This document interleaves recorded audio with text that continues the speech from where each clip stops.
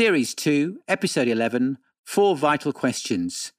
Question 1, Being. What is wisdom? What does that word even mean? How can we implement wisdom in our everyday lives? Psychiatrist and executive coach Dr. Sunil invites you to join him on a transformational and sacred quest to experience meaning, purpose, and fun in both your life and work. These podcasts will not only empower you to wisely navigate through a confusing world, but to grow in body, mind, and spirit, which will ultimately have us dancing with wisdom. Hello and welcome to the Dancing with Wisdom podcast, as we invite you to join us on your quest to make sense of life. My name's Sunil Raheja. And my name's Elliot Frisbee. And with that in mind, I would like to move on to chapter 8. And I thought chapter 8 would be a good place to start, actually, within your book, because I wanted to make reference to the book, because the last chapter we talked about, the last podcast, was actually referring to chapter 7. But in chapter 8, this took my, really sparked my thoughts here, because you said it's titled 4 Vital Questions. Yeah. And you've used the word vital, which is quite a strong word. So I thought what we do over the next few podcasts is actually explore these 4 questions, if that's okay with you. Sounds good. Mm-hmm. All right. So can I permission just to read the first paragraph of your book? Let's do that. How does wisdom equip and empower us to live a life such that we rise above the meaninglessness and mediocrity around us and the different challenges we face? I believe it is by enabling us to answer with confidence 4 questions. They concern the essence of who we are, how we relate to others, how we do the work we are called to do, and ultimately the importance of what we leave behind at the end of this life. We ourselves are leaving for a future that is the greatest mystery of all, but should also be a wonderful fulfillment and culmination of this earthly existence. Yeah. Mm-hmm. The 4 questions are, as we begin, this podcast, 1, being. If I'm going to be a person I can live with, what kind of person will that be? Yes. Explain.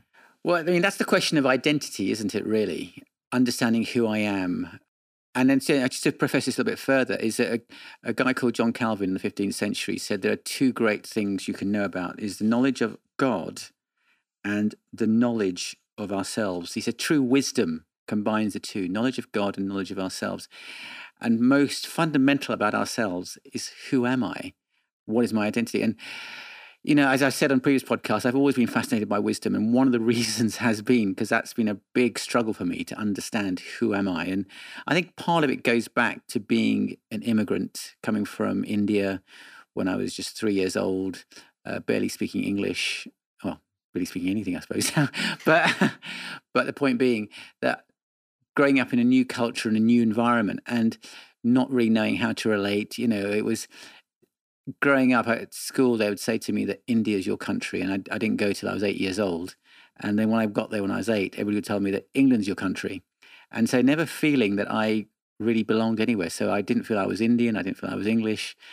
That was a huge issue around identity. And what I've learned as well is a lot of people actually struggle with that in different ways in terms of how does one define oneself. And people use all sorts of ways to define oneself. You know, I'm a doctor, I'm a mother, I'm a father, all sorts of things.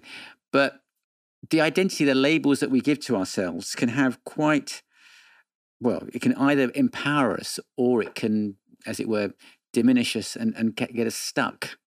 So whose responsibility is it to discover that person that you want to be? I mean, is it a case where you should be trained to do it at a very, very young age? So it's in your natural routine of developing as a human being, or is it something that you need to take responsibility for now and say, right, be the best person you can possibly be? And is it too late? Some people will be like, oh, it's too late for me. Well, I think one of the problems that we have is, and we talked about this in other podcasts, is that we are actually human beings before we're human doings. But so much of our identity is based on doing. So I'm a doctor or I'm a whatever. And the problem with that is that it never lasts. And ultimately, we can set ourselves up for failure. So how can I put this to explain it? I mean, how do I get a sense of being a completely accepted and loved child of God? Because it's only within God that you can actually get that security. By which I mean the sense that anything else ultimately can be taken away from you. Yeah, I appreciate that, but also, do people have a responsibility themselves of being the best version of them they can possibly be? And by doing that, aren't they having a closer relationship with God, who's given you this life and all of these opportunities? Okay, and things that you need to hurdles you need to overcome, and beautiful things to experience. Yeah. So surely, we can go and find that journey, but on that route, surely we should say, actually, do you know what's the best version of me? What I always say, if you are able to be supported and succeed and work towards the thing you're absolutely amazing at, this would be a pretty awesome planet. It would be, but we do hit a problem, because when we base our identity, and we all do this, and this is what I've struggled with, is that when we base our identity on doing, it always raises the question of how, of doing good. Okay, how much good is good enough? And when I don't reach my own standards, how do I handle that? Because when I'm doing well, it's very easy for me to become proud of myself in a bad way, in terms of comparing myself to others and say that I'm a better person than somebody else who isn't doing the good things that I'm doing. Or when I don't reach my own standards, then to be hard on myself and, as it were, psychologically beat myself up because I'm not reaching the standards that I've set for myself. And that's one of these issues around identity, because it's based on performance. And performance is always a dangerous place to be, because either you don't reach it, or you do reach the standards you set, and then you don't reach it and you become deflated and demotivated, even depressed, or you do reach it and you become proud and self-righteous. Yeah, so you're saying what's high up, but surely it's worse if you don't try and go for it at all. So what I mean by that is that at the end of the day, you've got this life and you've been given gifts. Yes. Okay? You've been given gifts. Every single person who listens to this, doesn't matter who you are, everyone who listens to this have amazing gifts that no one else can do. Yes. Okay?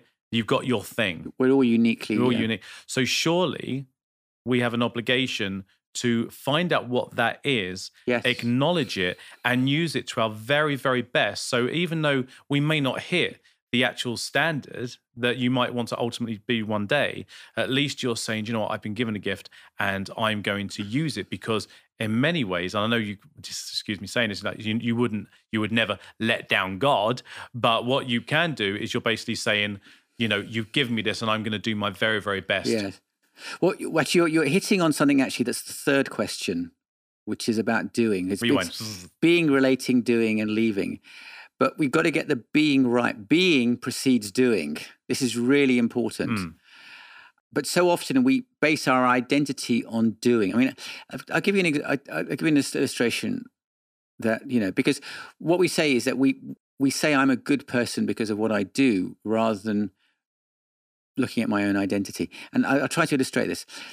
If you think of, those bell-shaped curves that you used to do at maths, in maths, and of the normal distribution. So it's a bell-shaped with most people at the top, and then you've got the extremes.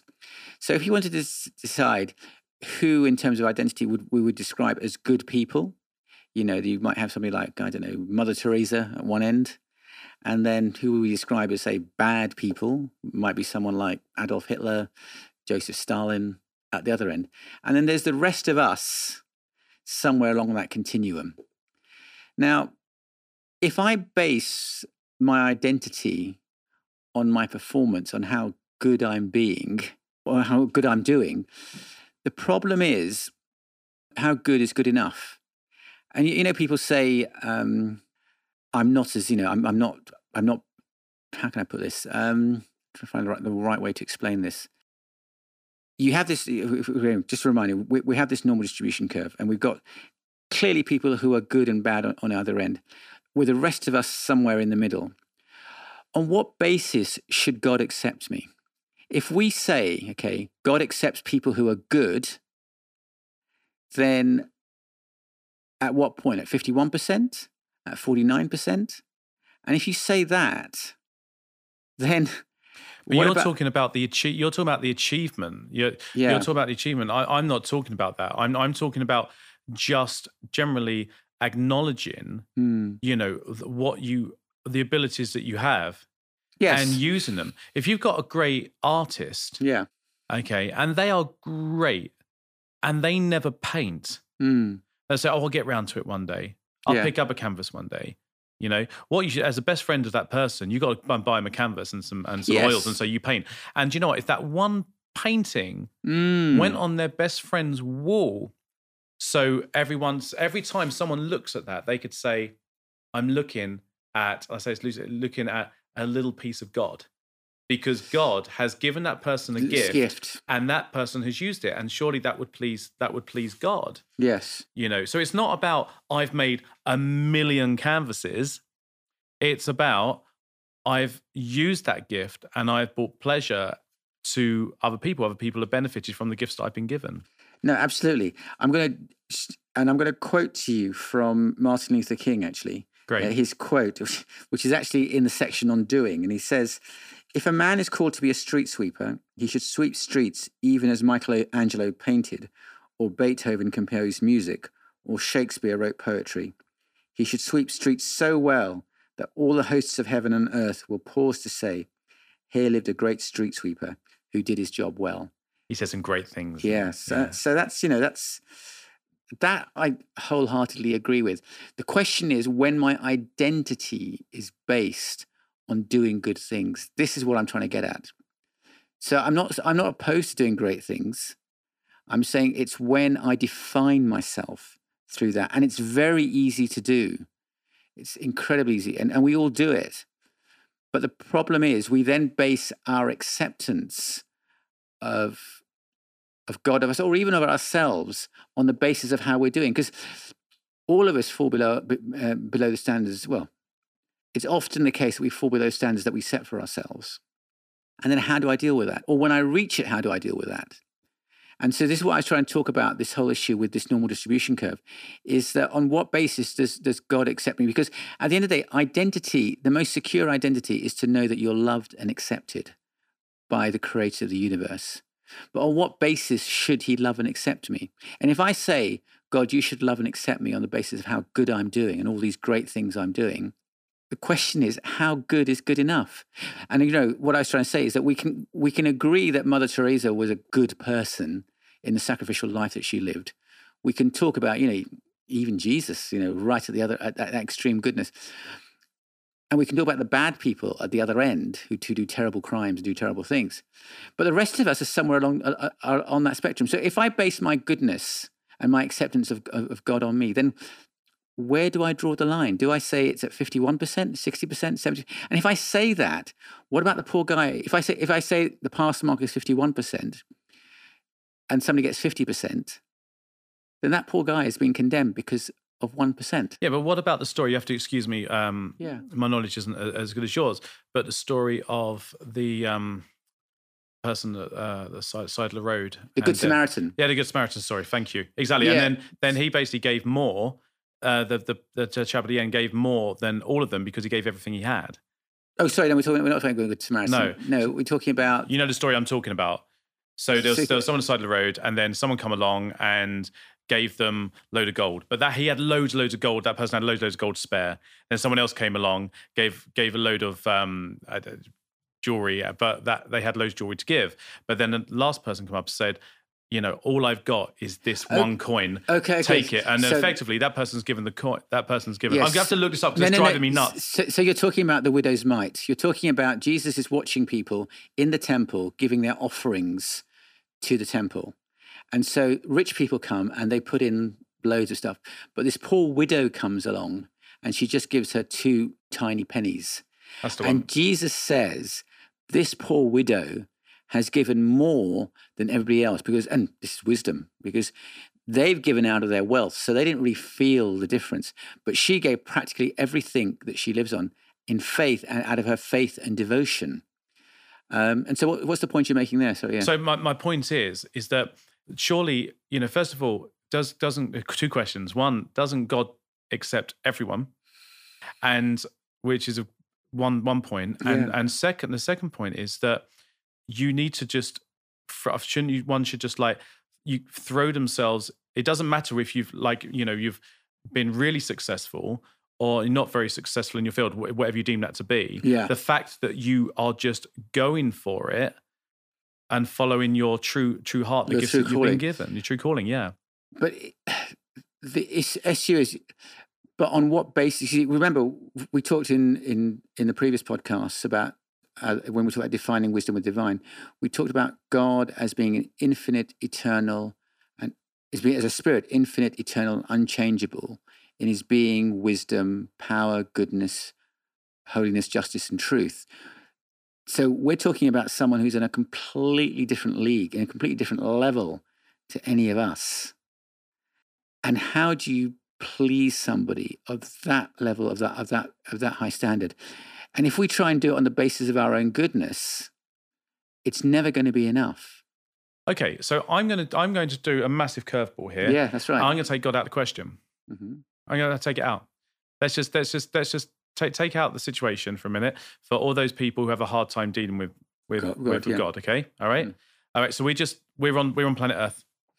All right, we're on planet Earth. We're human beings. Yep, that's right. Okay, and we feel stuff, and we want wisdom. Yeah. Okay, we want to be dancing with wisdom for whatever that means for the time we are on Earth. What happens afterwards? Yeah. Okay. And part of that dancing with wisdom is having a security and confidence that I'm right with myself, and I'm right with the world, and I'm right with the universe. And obviously I would say with God, but I'm taking him out of the equation at the moment. I would want to have that sense that I'm right. I'm right with the problem we've got there is how are you going to define it? And only way you can define it is on your performance, is on your good works. And the problem is how much good is good enough. That's the problem we've got. But because the question here is, if I'm going to be a person I can live with, what kind of person will that be? Yes. So could it not be more simple and say, I want to have wisdom, I want to develop wisdom in being the best parent I can be. Within my work, I do this, and people benefit from that. I'm going to be the best that I can be. I have this body. I've been gifted with a body, and I've got 2 arms, 2 legs. How lucky am I to have that? When some people aren't, I can see. God thanks, I'm blessed, and that's wonderful. So surely I should do the best I possibly can with those things. That's being the best person you can be by acknowledging and having gratitude. Gratitude is certainly part of that, and that's huge. It's really important. The question is, who are you grateful to? You have to be grateful to somebody. That's one big issue. We can talk about gratitude in the general sense, but you've got to be grateful to someone. And it still boils down. What I'm trying to get at is this fact that, I don't even reach my standards. And how can I have the confidence to know that God, I'm coming back to bringing God back in here, how God, the universe, fully accepts me?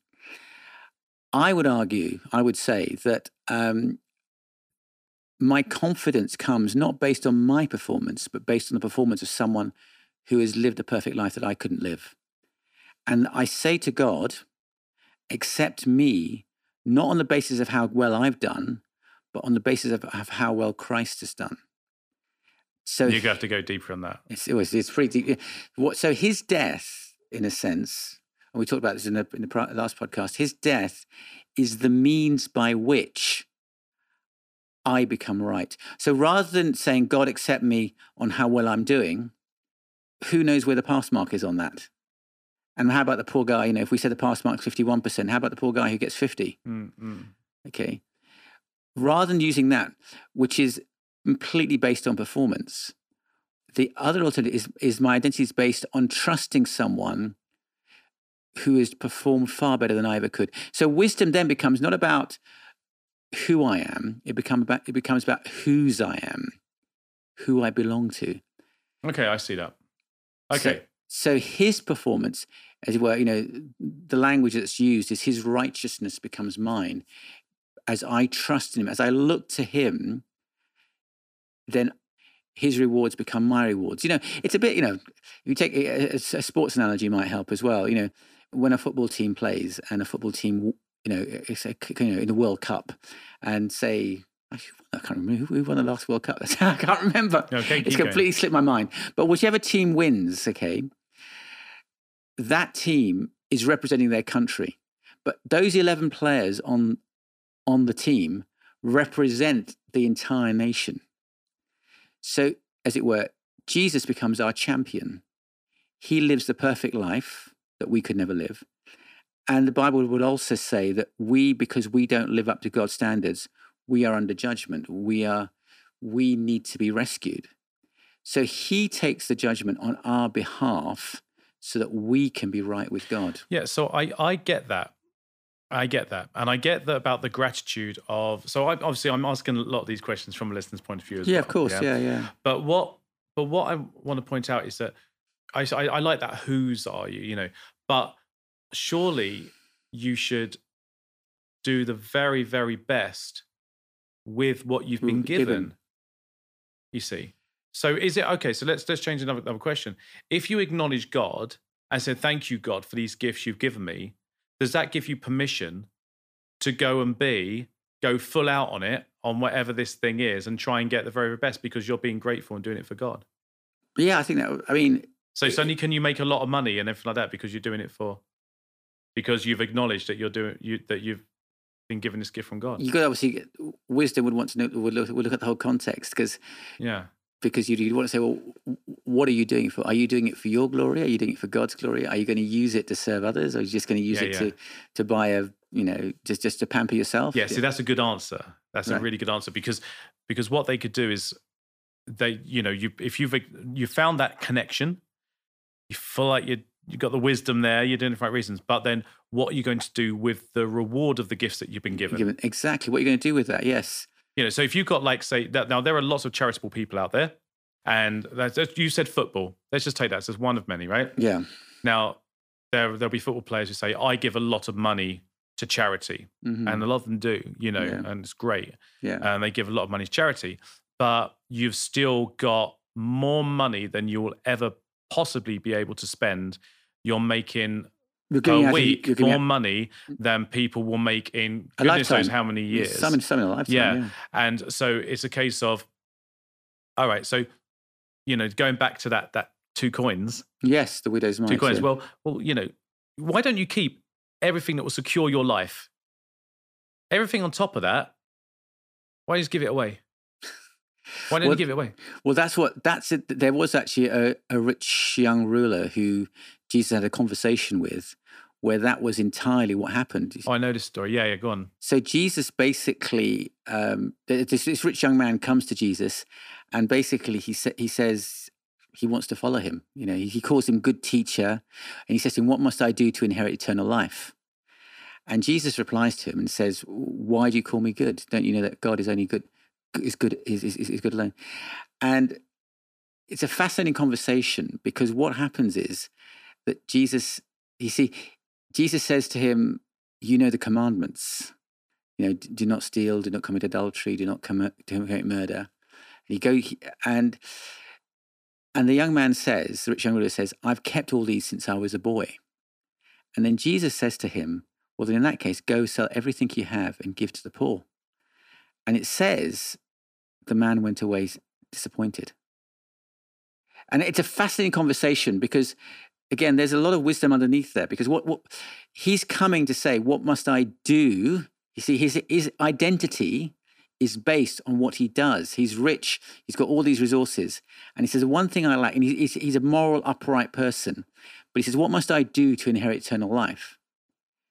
And Jesus says to him, you're calling me good. What is your mark of goodness? What is your measure of goodness?